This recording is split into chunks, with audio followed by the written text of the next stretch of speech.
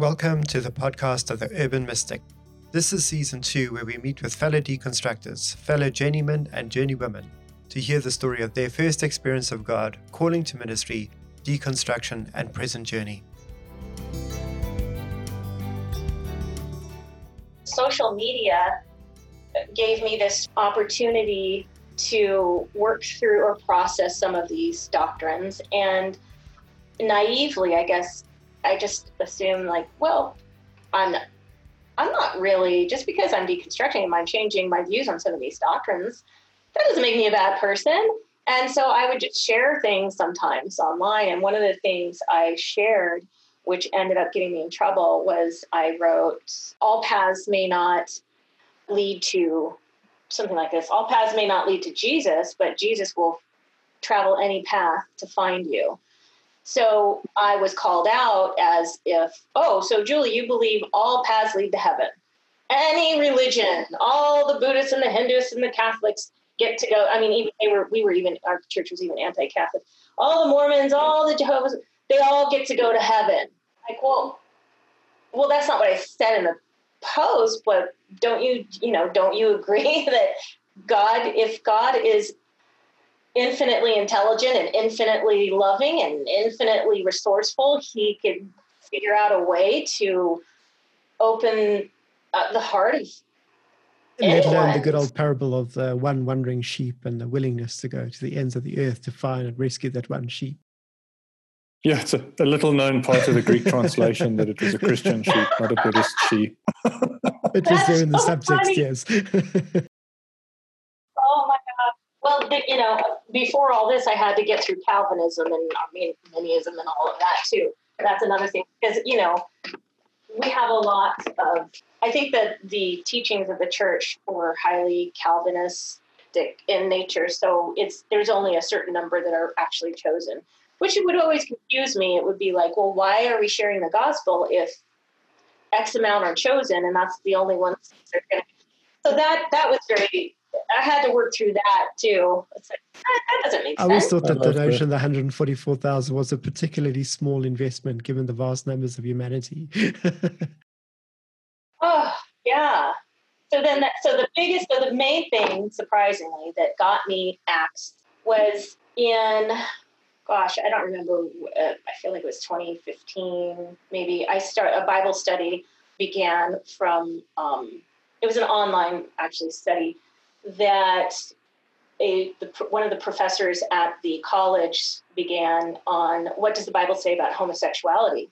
And that had always bothered me from the beginning. That never made sense to me why a gay person would not be able to be a Christian, really, if they lived out the life that they wanted to lead. They had to be celibate. They had to be a celibate person to be a Christian. And I thought, well, gee, that doesn't sound right to me. But if the Bible says it, the Bible says it. And so I went into this Bible study, and the professor is a non-affirming Christian, which means he believes the Bible does prohibit gay relationships, love, marriage. But he did a really good job with the Bible study and presented the non-affirming arguments as well. And I was sharing online. This is what I'm learning. What do you guys think about this? What do you guys think about that? As I'm going through it. So, it was all fine as I was going through it. Nobody held that against me. But at the end of the course, I realized I was no longer persuaded that the Bible prohibited gay marriage and love. And I became what's called an affirming Christian. That was it. That got me. That was the last straw for those who were apparently following my posts, and the word got out. I was talked about at church. Even at this time, my husband and I really weren't even going to church for various reasons. Did they actually do the talk about you from the front scenario? Oh, I don't think so. And what's so strange about this, like I said, my husband weren't even going to the church at this time, and the pastor had already left the church. But we were friends with the new pastor too after that. But yeah, I I kind of got reprimanded and warned and things throughout time. And I should point out, this is also during our 2016 elections. So much polarity began around that time. And yeah, so I was very, let's just say, disillusioned and disappointed in my fundamentalist Christian As a brothers and non-American, sisters. I can love and respect you either side of the fence that you fell on. But if you fell on a particular side, I would find it a little bit harder. Yeah, I just was not, and my husband's Republican, and I have always been Republican. We grew up in a conservative town, but I was not on board with this particular candidate. And so I did share a few things of that nature online with my social media, as far as, come on, Christian brothers and sisters, you know, look at this situation with this character trait, and look at that situation. And all the pushback I got was very confusing to me. It was really quite confusing. It didn't make sense. I'm like, is this if you're Jesus follower, does not make sense to me that you would be justifying his behavior, this candidate's behavior. I mean, I understand policy differences, but to go so far as to justify someone's behavior and even claim that this is a Christian candidate and whatnot, it didn't make sense to me. So that got me a little There's bit of any trouble. number of non-Americans that look in on the situations. They just go, "What the fuck, guys? What the fuck?" That's when I got the letter from. I eventually got a letter from my old friend and pastor and his wife, and said, basically, you're no longer a Christian. You're no longer a sister in Christ. You are following worldly ways. You've lost your lot. You've left your walked away from your first love, which is Jesus. You're being deceived by the devil. And until you repent and turn away from these new doctrines, these false teachings that you're promoting, which was the two that they really mention is the my affirming LGBTQ affirming position, and my more inclusive understanding of the unconditional love of God, that God's got it all figured out, and that we are all on this journey on different paths that will eventually lead us to the divine. That was not okay. That was too much and across the line. So I was cut off from them. Got a letter from a very close friend that was similar wording, cut off from her and her family. Do you mind if I ask quickly, Julie? Feel free not to answer if that's too close. What is that moment like as you remember back? You have the letter and open it up and start to read. What's that experience like? What are the emotions that accompany that? Well, actually what happened, I called my friend to catch up with her because we hadn't talked for a while, and I wanted to just catch up. And during the conversation, she stopped me in mid-sentence and said, "I can't talk to you anymore." And I said, "Wait, what do you," this is before I got the letter. And I said, "Wait, what do you mean? What are you talking about?" And she brought up the inclusivity of my inclusive views and said, "You not only are you saying everybody can go to heaven now, as if that's our goal in life. We get to go to some heaven, paradise, and I guess live forever on a cloud playing harp." But anyway, but not only that, but you are affirming. But you're affirming simple lifestyles. So, but we couldn't finish our conversation. I was on my way out. Actually, I was kind of getting ready and talking to her at the same time, but she didn't want to finish the conversation. Anyway, I said, "Look, let's set a time to talk again, because we need to have a conversation." But then I ended up getting a letter, and of course I responded to her. I emailed her, I texted her, I sent her a letter, called her. She didn't respond. So that was that. That was the end of our 15 plus year close friendship. Among others, this happened with a couple other people as well. Because of my two, specifically my two views, were just too much, I guess. And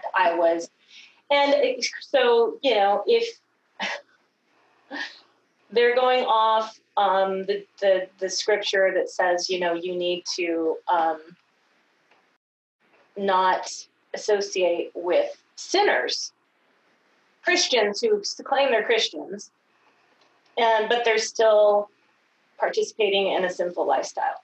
So for me, I was thinking, wait, what sinful lifestyle am I participating in? Even in one of the letters my friend had wrote, you seem to be you're a loving mom and loving wife and a good friend. You don't seem to be a sinner, yet you approve of sinful lifestyles. So that was enough to consider me, I guess, a non-Christian. And it broke my heart. I mean, I can't even tell you. It was a good long year of grieving, because when your dear friends that you've known for 15 plus years, that you've raised your kids with, that you've gone on vacations with, spent holidays with, cut you off like that for something, for those reasons that I didn't really do anything to them personally. It is like the death of a loved one. Sure. So I grieved for a long time, and I started journaling. I do enjoy writing, and I started journaling my experiences to kind of process what I was going through and to put it all into perspective for myself, because I just didn't know how to make sense of it. And then at the end of it, I put a book together and I published it, and that really helped my healing process. There's definitely some processes of deconstruction that arise from within, when you're evaluating your own attitudes and your own beliefs. But there is that other layer, the layer of rejection, the layer of being cast, firstly put into a box and then, carefully packaged and shunted out. That is actually just a dreadful layer. And I think, it happens quite often. In some churches like the one that you were in then, they seem to have that as almost like a public affair, that it's part of what's done, and it's done publicly. And in other situations, there isn't something as clear as that, but the same activity takes place in terms of people being boxed and then rejected, and then people don't talk to them. I think, as you say, it is painful. It's like the death of a loved one, or just being cut off from someone that means a lot to you, and it leaves a lot of confusing emotions and questions over what and why. Oh, 100%. Boy, yeah, it was tough, and to be vulnerable, it was tough on our marriage, because it was my fault that my husband lost these friendships as well. So it was a very, very tough time. I was grieving and struggling with some things with my marriage over it, and even my sons, because these were their friends as well. They grew up with the kids, and fortunately, a couple of the kids that were really especially close remained friends with my sons. That didn't change, so that was very pleasing.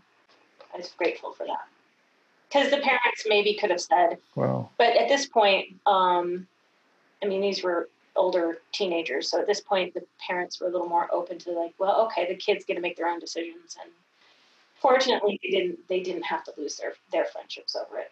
Okay. Wow. As I talk with people who are sort of either starting deconstruction or really starting to gather up some momentum, and then as I reflect on my own journey, sometimes there's this sense of impending doom.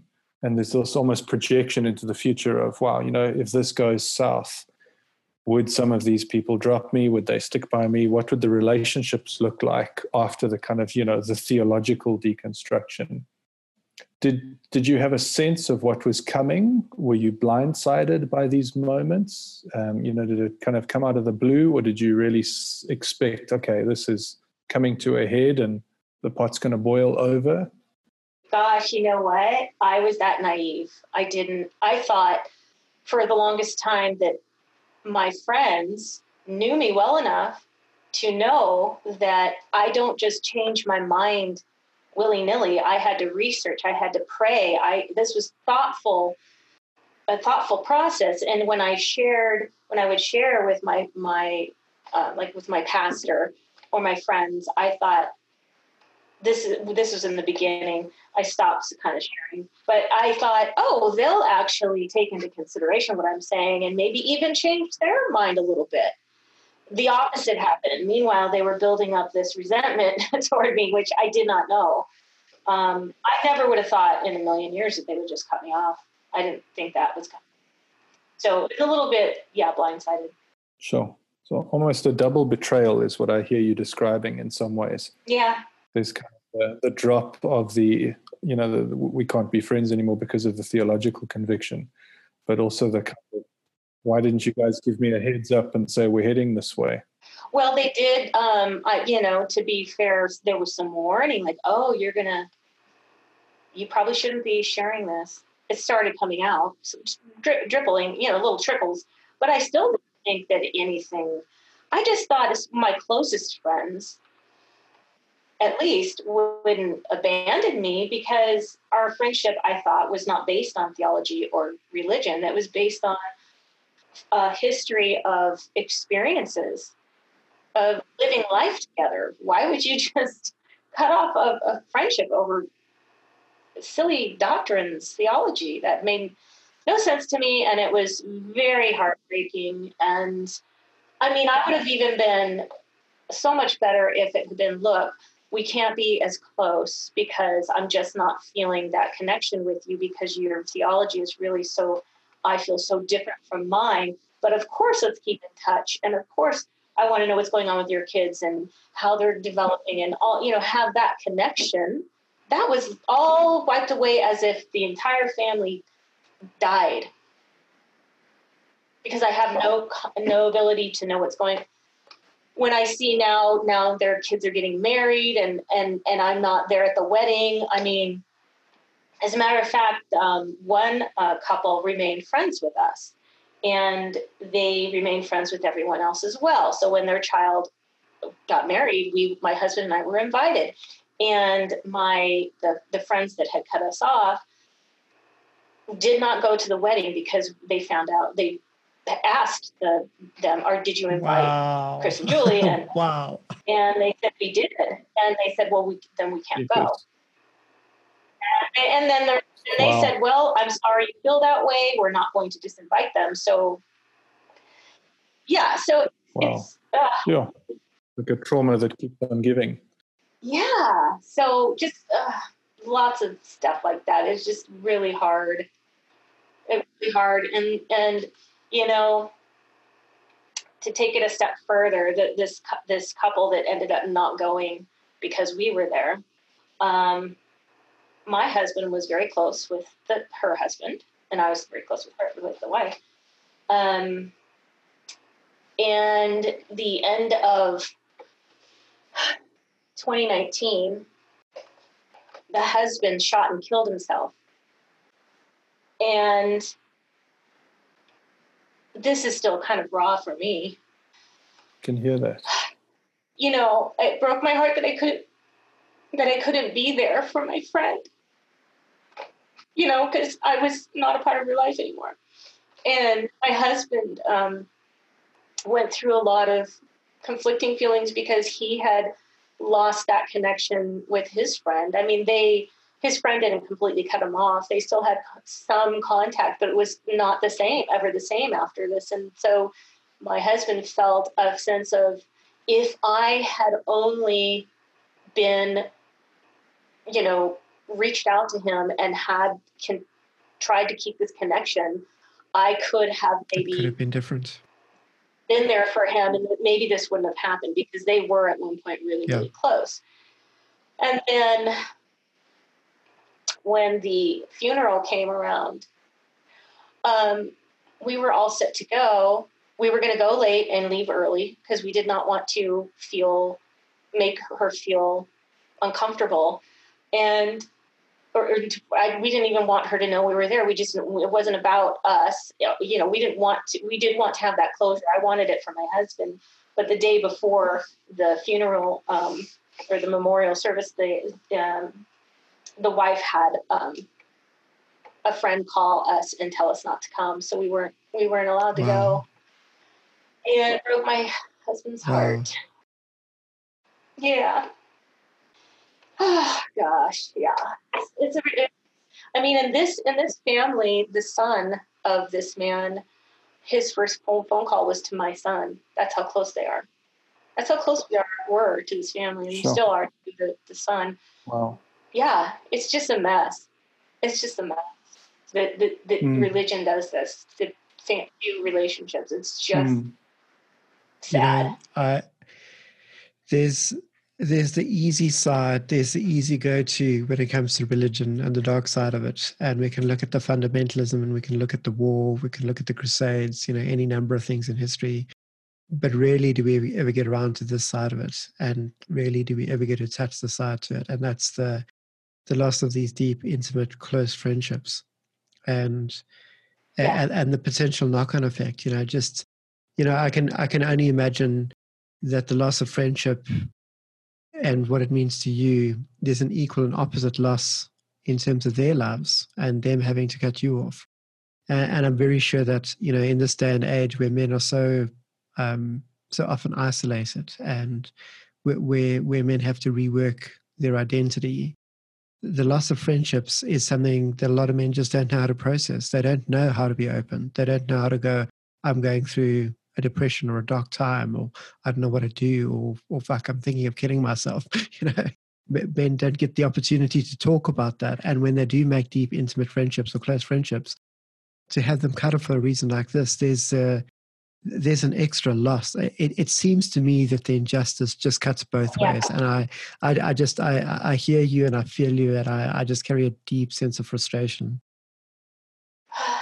Yeah, but I will say, you know, since we're talking about still these experiences that we have with the divine, I was fortunate enough to have an experience to help my closure with the loss of my friend. In that, I know this will sound kind of strange, but this was before the memorial service. I went to bed early one night, still grieving, and started praying, and I felt like I needed to say goodbye to my friend. So during my prayer time, which is sort of the way I pray, is sometimes out loud and sometimes in my head. So I'm there, you know, in my bed, and it's dark, and I'm praying, and I'm kind of reminiscing and going through some of my memories with my friend and talking to him and specifically. And then I wanted to get his attention. So in my mind, and the whole prayer time was maybe 20 minutes, but a few minutes in, I say, are you even listening to me? You need to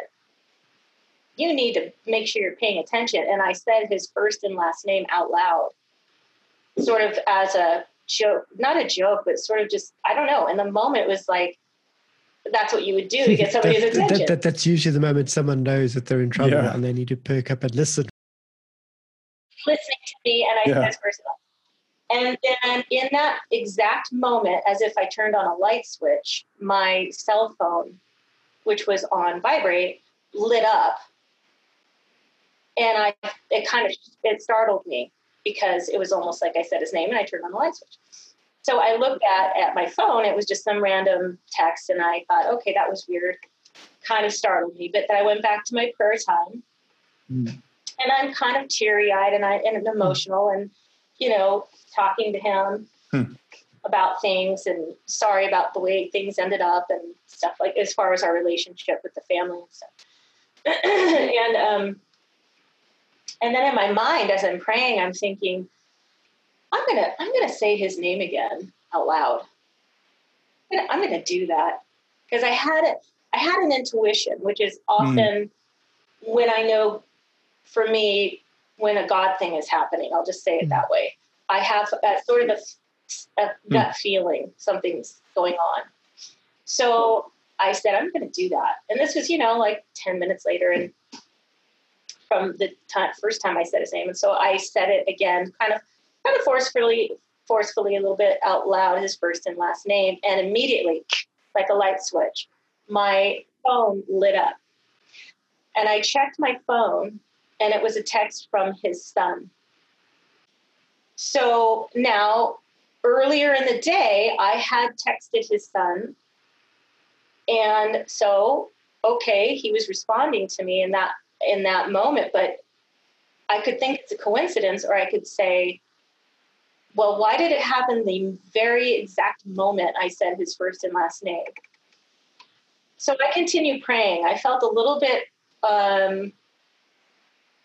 more intuitive to what was going on now, but I continued my prayer time, and then I started feeling like, okay, I got to say goodnight. I got to make this our last goodbye.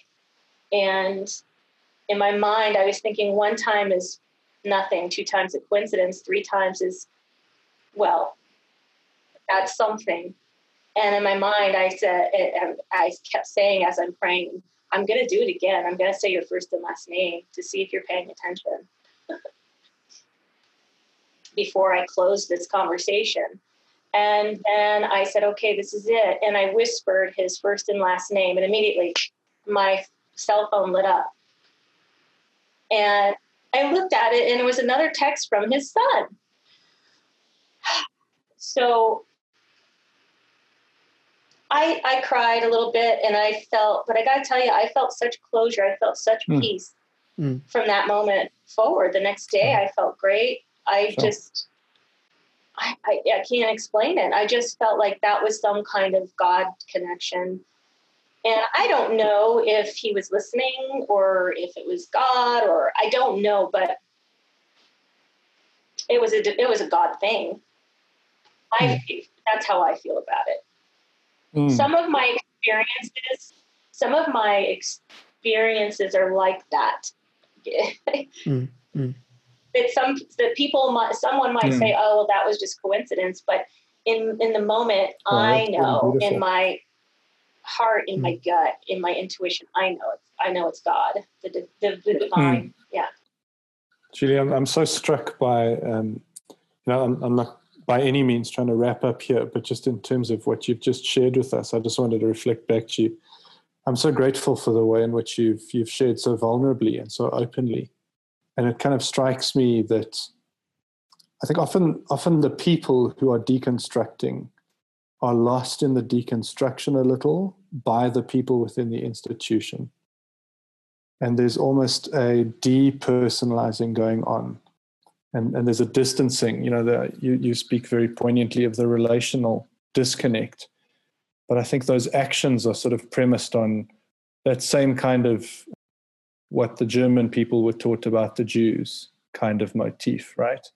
Is people are slightly less than human with what's happening. And so in fact, we can just somehow create that distance. And I'm just so grateful for the way in which you share, because, I kind of want to say, deconstructionists are people too, right?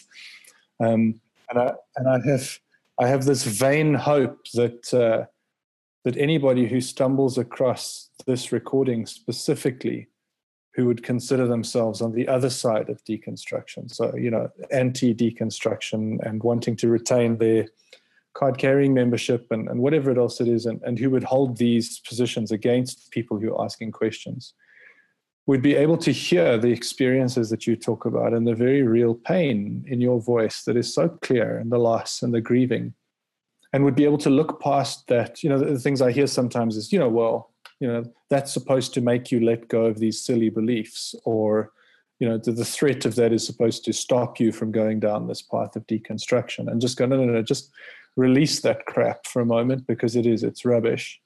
And just focus on the person. There's somebody in this experience going through something real.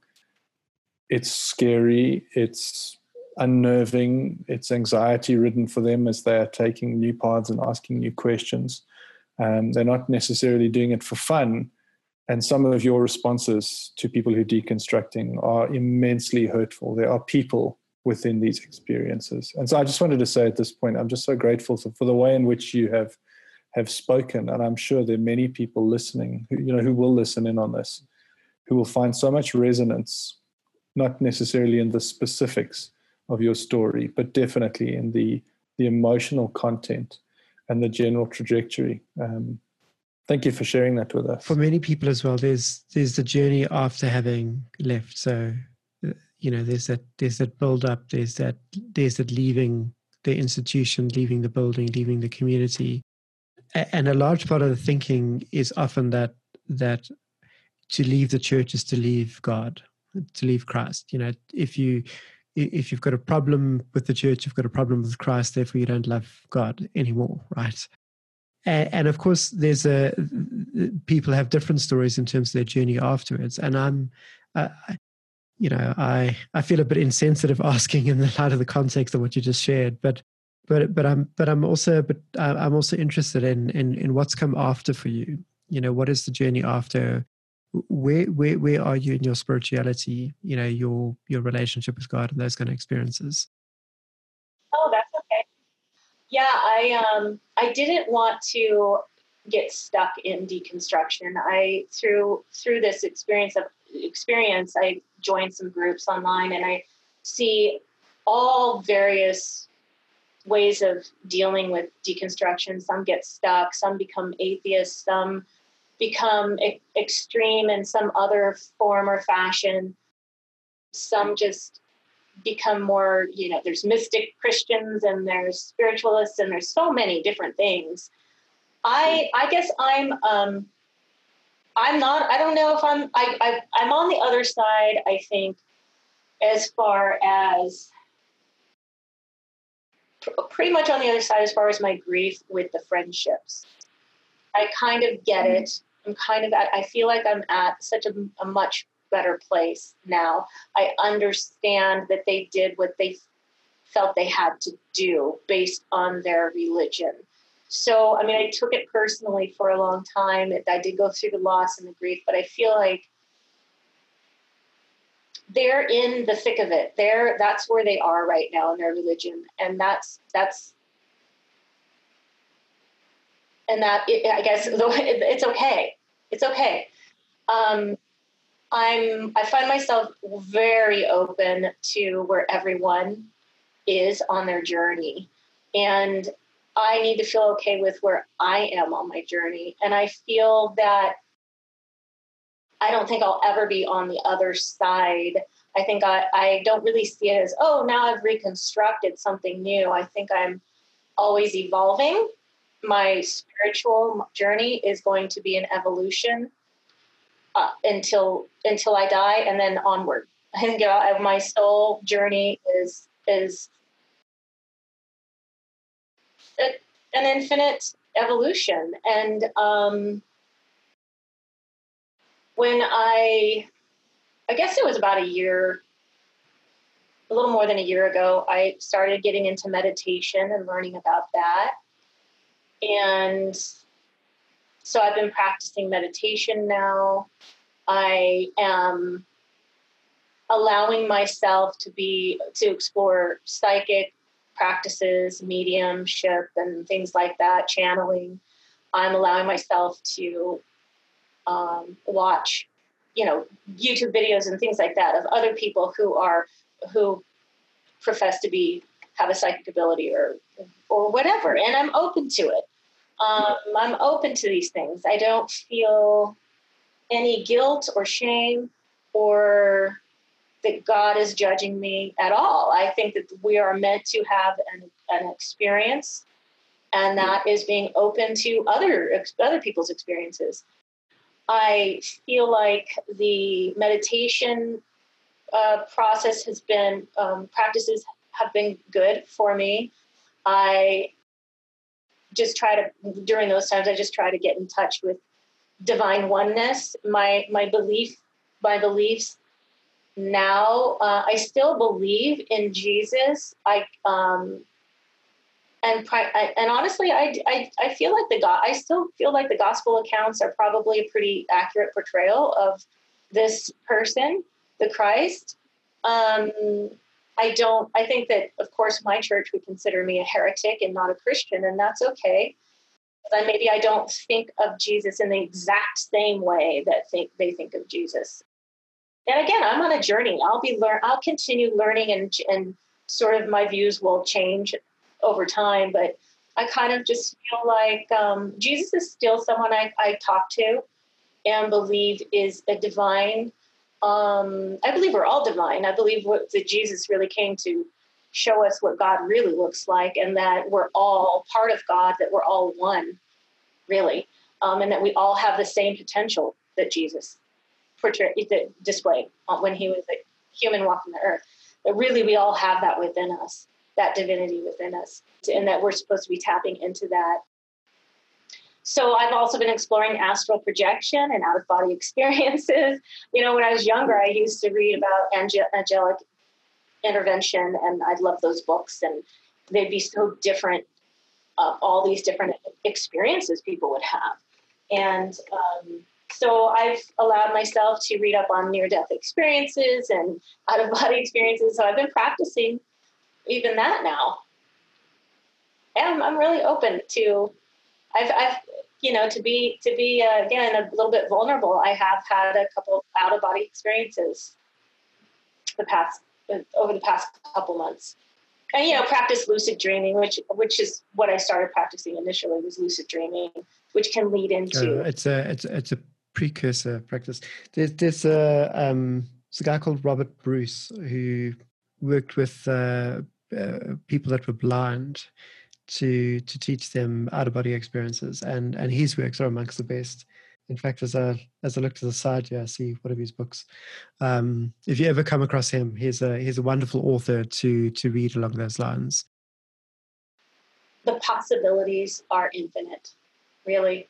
We're just barely scratching the surface right now, I feel like, as humanity, anyway, in our evolution of what's possible. It's just, and all of this sort of deconstruction, a lot after all the painful part, has really opened me up to amazing, divine, infinite possibilities.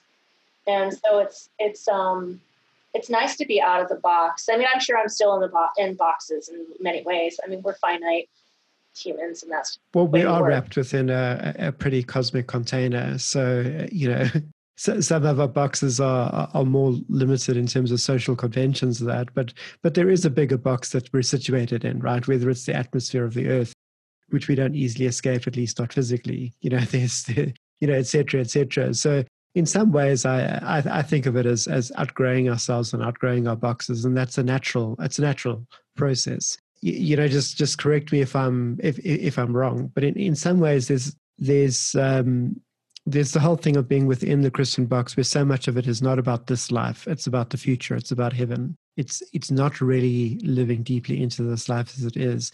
And one of the things that I feel like I'm hearing reflected in what you're saying is that there's a recovery of this journey, this process in this life that is a part of where you're at now. And I love that. I think this is the life we were made for. This is the world that we're on. These are the relational connections that we have. It's in living these out that our meaning, our purpose is actually found. Oh, right. Oh, yeah. I mean, that's in our, in our church, definitely. Although I do think this is a temporary experience, but in our church, it was, not only is this a temporary experience, we are just here to kind of get out of here and go to heaven. And I get the sense now that we are meant to live fully into this experience. And perhaps that's even what Christ was trying to tell us, to give life abundantly now, to live fully into this experience. And that, I mean, I kind of suspect that in the grander way, in the big scheme of things, that we are God living out human experiences. That sounds a little little like something, but my beliefs now are more of that nature of we are sort of on a evolutionary, God is on an evolution. I would say, I'll put it this way. I feel like God is on an evolutionary cycle through us, through all of them, through all creation.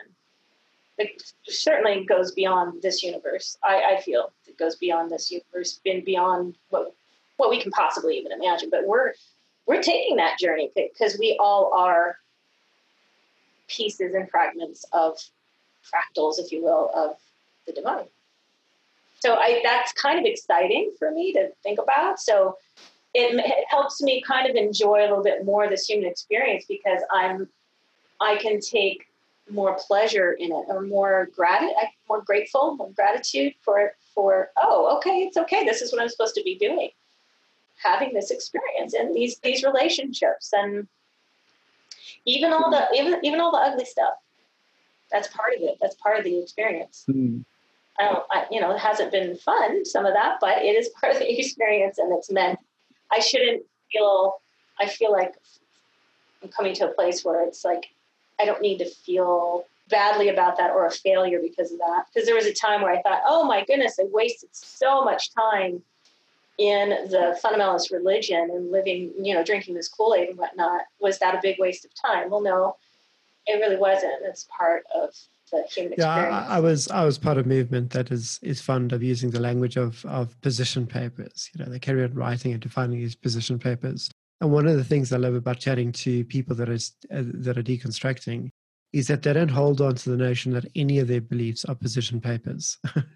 There's very much the understanding of evolving and changing beliefs, and that actually it's less the beliefs that are important than living deeply into life and living deeply into the relationships that we have. And Julie, I wanted to ask, so the way in which you describe relationships to me, what I hear from that is that those are incredibly important to you. And I know for myself and a couple of other people that I've spoken to, one of the things about kind of deconstructing away from the church's institution is this whole question of community. And so if I'm right in reading you in terms of the value of relationships for you, what does that look like sort of post, leaving a church community? What does community look like for you, relationships? It's been tough, especially now with this COVID year. It's really hard to, I'm lucky because I have family here, and I grew up here in this town, so I still have, of course, a lot of amazing relationships and get to explore those and continue to grow those relationships. But it was different, though, leaving the church community, and that kind of thing hasn't really been replaced by anything else. Of course, it's still early. It's still kind of new, this transitioning that I've been going through, that my family's been going through. And I feel like I've been grateful for the social media relationship, the groups, some of the deconstruction groups and recovery groups, and trying to find some relationships. I know it's different. It is different when it's online, for sure. But it's been helpful to of course, I make connections, and we can actually talk live too as well. We have that option. So I've created some relationships like that. Actually, I've met a couple people as well that I met online, but it's been very helpful to be in those groups and find people that can relate to you and you can relate to them. And we're all at different stages in this process. So it's almost like I can have a mentor and be a mentor at the same time in these groups. So that has been, that's been helpful to take the place of some of these things. But that's something that I miss, though. The other night, I want to say like a week ago, during my meditation time, I don't know if you've ever heard of this happening before. When you're depending on the type of meditation that you do, so I'm staring at the blackness behind my eyes. Your eyes are closed, and I'm kind of staring and just trying to concentrate and focus on one thought, one object. Okay, so you're just kind of sitting there still in the moment. I had geometric shapes. I had geometric shapes come into the forefront of my eyes that I had not recognized before. So it was a bunch of circles, and then it was a six-sided hexagon. So it was like a hexagon with these different different geometrical shapes within the hexagon. And I didn't recognize it. And so I thought, that's interesting. I know I had been looking a little into, the fabric of reality. And I had remembered hearing something about sacred geometry before, but I've never looked into it. So I posted this, and then I got some responses, and I discovered, I watched this, I got turned on to this video. So I watched this video, and wouldn't you know it, before my eyes was the shapes and images on the video that I had seen during my meditation time. And I thought, that is fascinating. For me, it was quite fascinating. It was beautiful too in the moment when I was seeing it. I just kept wanting to focus in on it, but I'm not that trained. I'm still very much an amateur when it comes to being able to focus my you might call it astral sight or whatever. It's not my physical eyes, obviously, because my eyes are closed. So you're trying to focus in on something that you're seeing in the blackness. So it's on black, and it's these white geometrical images. But anyway, so I thought that was really fascinating. So now I'm starting to look, and I'm all over the place. I'm looking into everything when I have time. But sacred geometry and how that relates to the fabric of reality.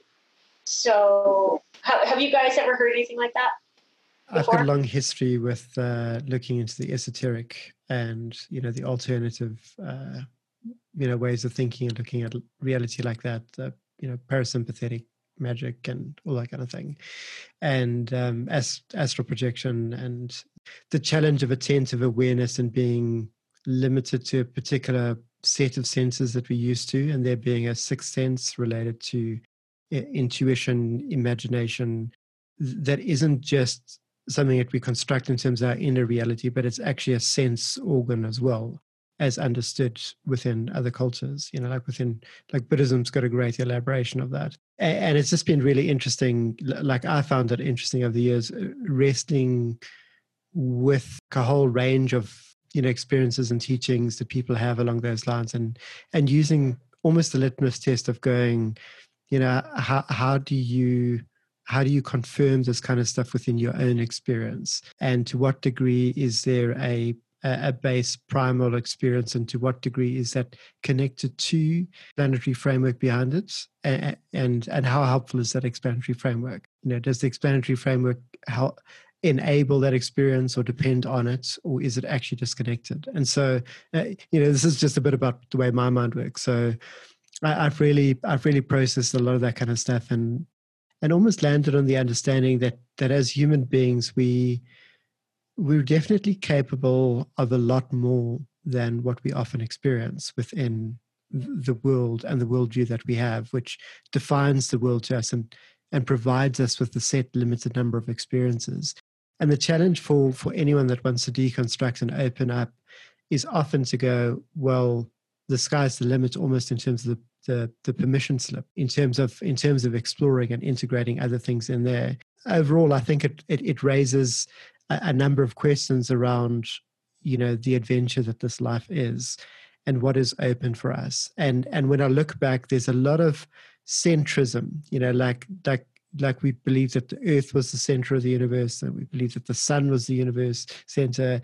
Then we believed that our universe was the center of the universe and was the only one. And so that kind of centrism has always been the case.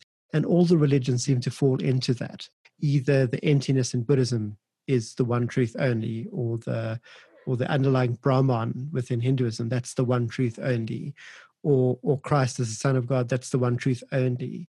Ends up being often the framework that we've inherited.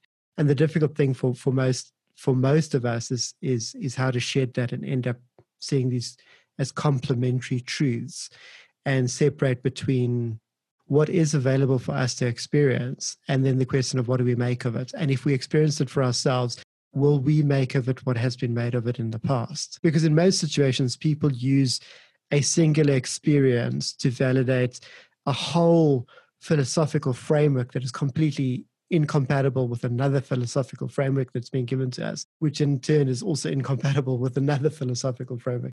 And in some cases, you've got several frameworks laying hold of one experience and saying this one experience validates ours. And of course, they can't all. And so yeah, there's, it ends up being particularly challenging depending on how one approaches and how one gets into it.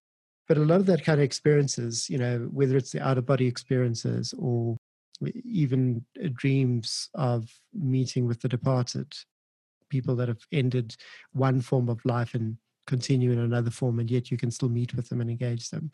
There's a lot of that kind of stuff that is definitely, it's there, it happens. And in very religious and fundamentalist circles, often there's a carefully curated set of experiences that is deemed safe and true, and they hold up a larger framework. And then there's the denial of these other things that are out there.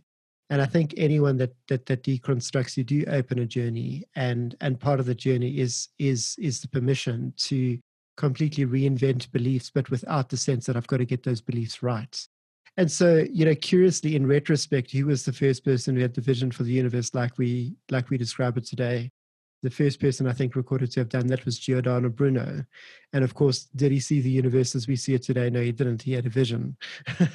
If I look back in history and I take a look at forensic science today, and you take a look at occultism, if you wanted to curse someone, what did you need? You need their fingernails, their hair, or some sample of their blood. That's forensic occultism, for lack of a better word. And so there's a lot of things like that I think that they tie together, but we don't know how to piece them together, because if you get too stuck in the scientific thinking, again, you're cutting out a whole host of experiences that people do have. If you get too boxed within a particular religious narrative, again, you cut out a whole host of experiences. And I think the challenge for our day is almost to go, well, the sky is the limit. And we've inherited this phenomenal wealth of the spirituality of all the world's peoples. What do we do with it? And what do we do with it responsibly? But at the end of the day, how do we enter more deeply into our living and loving through that? So, yeah, not a direct answer to your question, by the way. But it's perfect. Yeah, I love these conversations are fascinating, and I wish that they happened more often and more easily among people. But it's in my little area, where my little world, it's very rare to have this nice little interaction, this dialogue. So I appreciate it. Personally, I love these kind of things as well, and I think that's one of the wonders about the internet is we're able to form some form of loose community and network without trying to artificially construct one and have a pseudo community that can just be very unhealthy.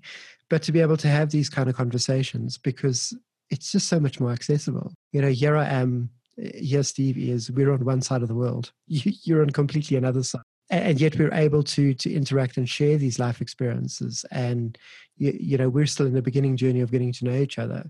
But I'm interested to see where these conversations are going to go in time, and to see not only how we develop individually, but about the culture that's emerging, because I really believe that there's a very post-religious, post-modern, perhaps even the word post-secular culture of people that are leaving the narrow confines of the worldview that we've been in, and through the wonders of the internet, we're able to relate, and we're able to relate around the world.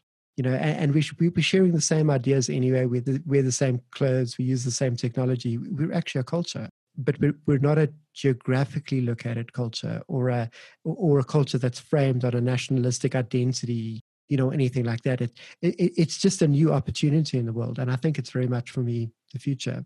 The global citizen, the global world citizen, rather than the global American or the global South African or something else. It's actually, in my sense, my gut feel says it's a different culture, and it's a culture that's going to call for a new approach to nationhood, a new approach to politics, a new approach to living as a humanity within this world with just a larger scope at a larger value for the life of people and the value of people. I find myself ending up feeling quite vulnerable articulating that kind of stuff, because in some senses it's potentially a pipe dream, but in another sense for me it's just a gut feel that I carry within myself, that there is this tribe, and it has got an identity, but it's a tribe of individuals at the moment.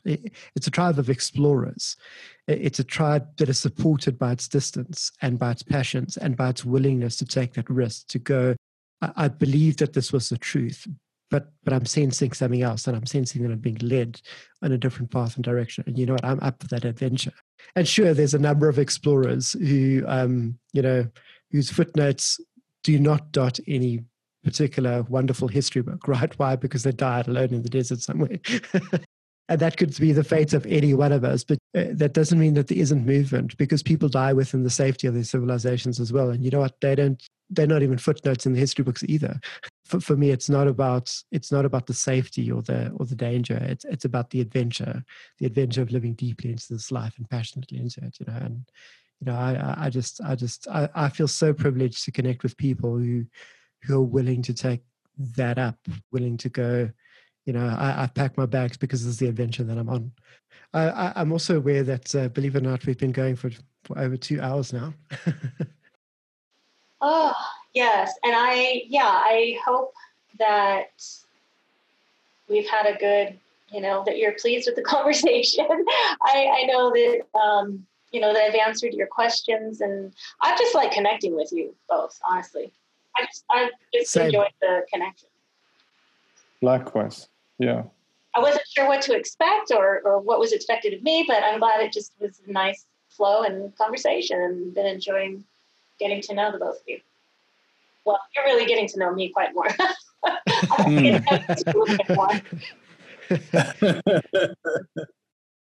Yeah, that's our privilege. But I think that's part of the joy of these conversations for me, is that I hardly ever know what to expect, even with some of the people that I know before they come on for an episode to do a recording. And even that is part of the adventure, and just going, isn't this great? Let's just explore. And if it's uncharted territory, then that's great. Then we'll map it up as we go. I could see how that would be kind of fun to anticipate and be excited about. Okay, not sure where this is going to go. Explore it a little bit, and that's part of the fun of this human experience, really. I thoroughly enjoyed connecting with you, last time and tonight.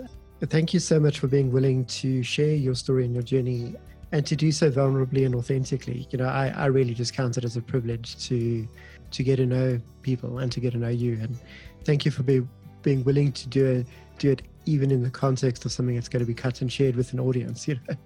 Oh, you're welcome. Thank you, Tim, and thank you, Steve. I do appreciate it. I hope that we can continue to stay connected. Likewise, yeah, I will look forward to another conversation like this.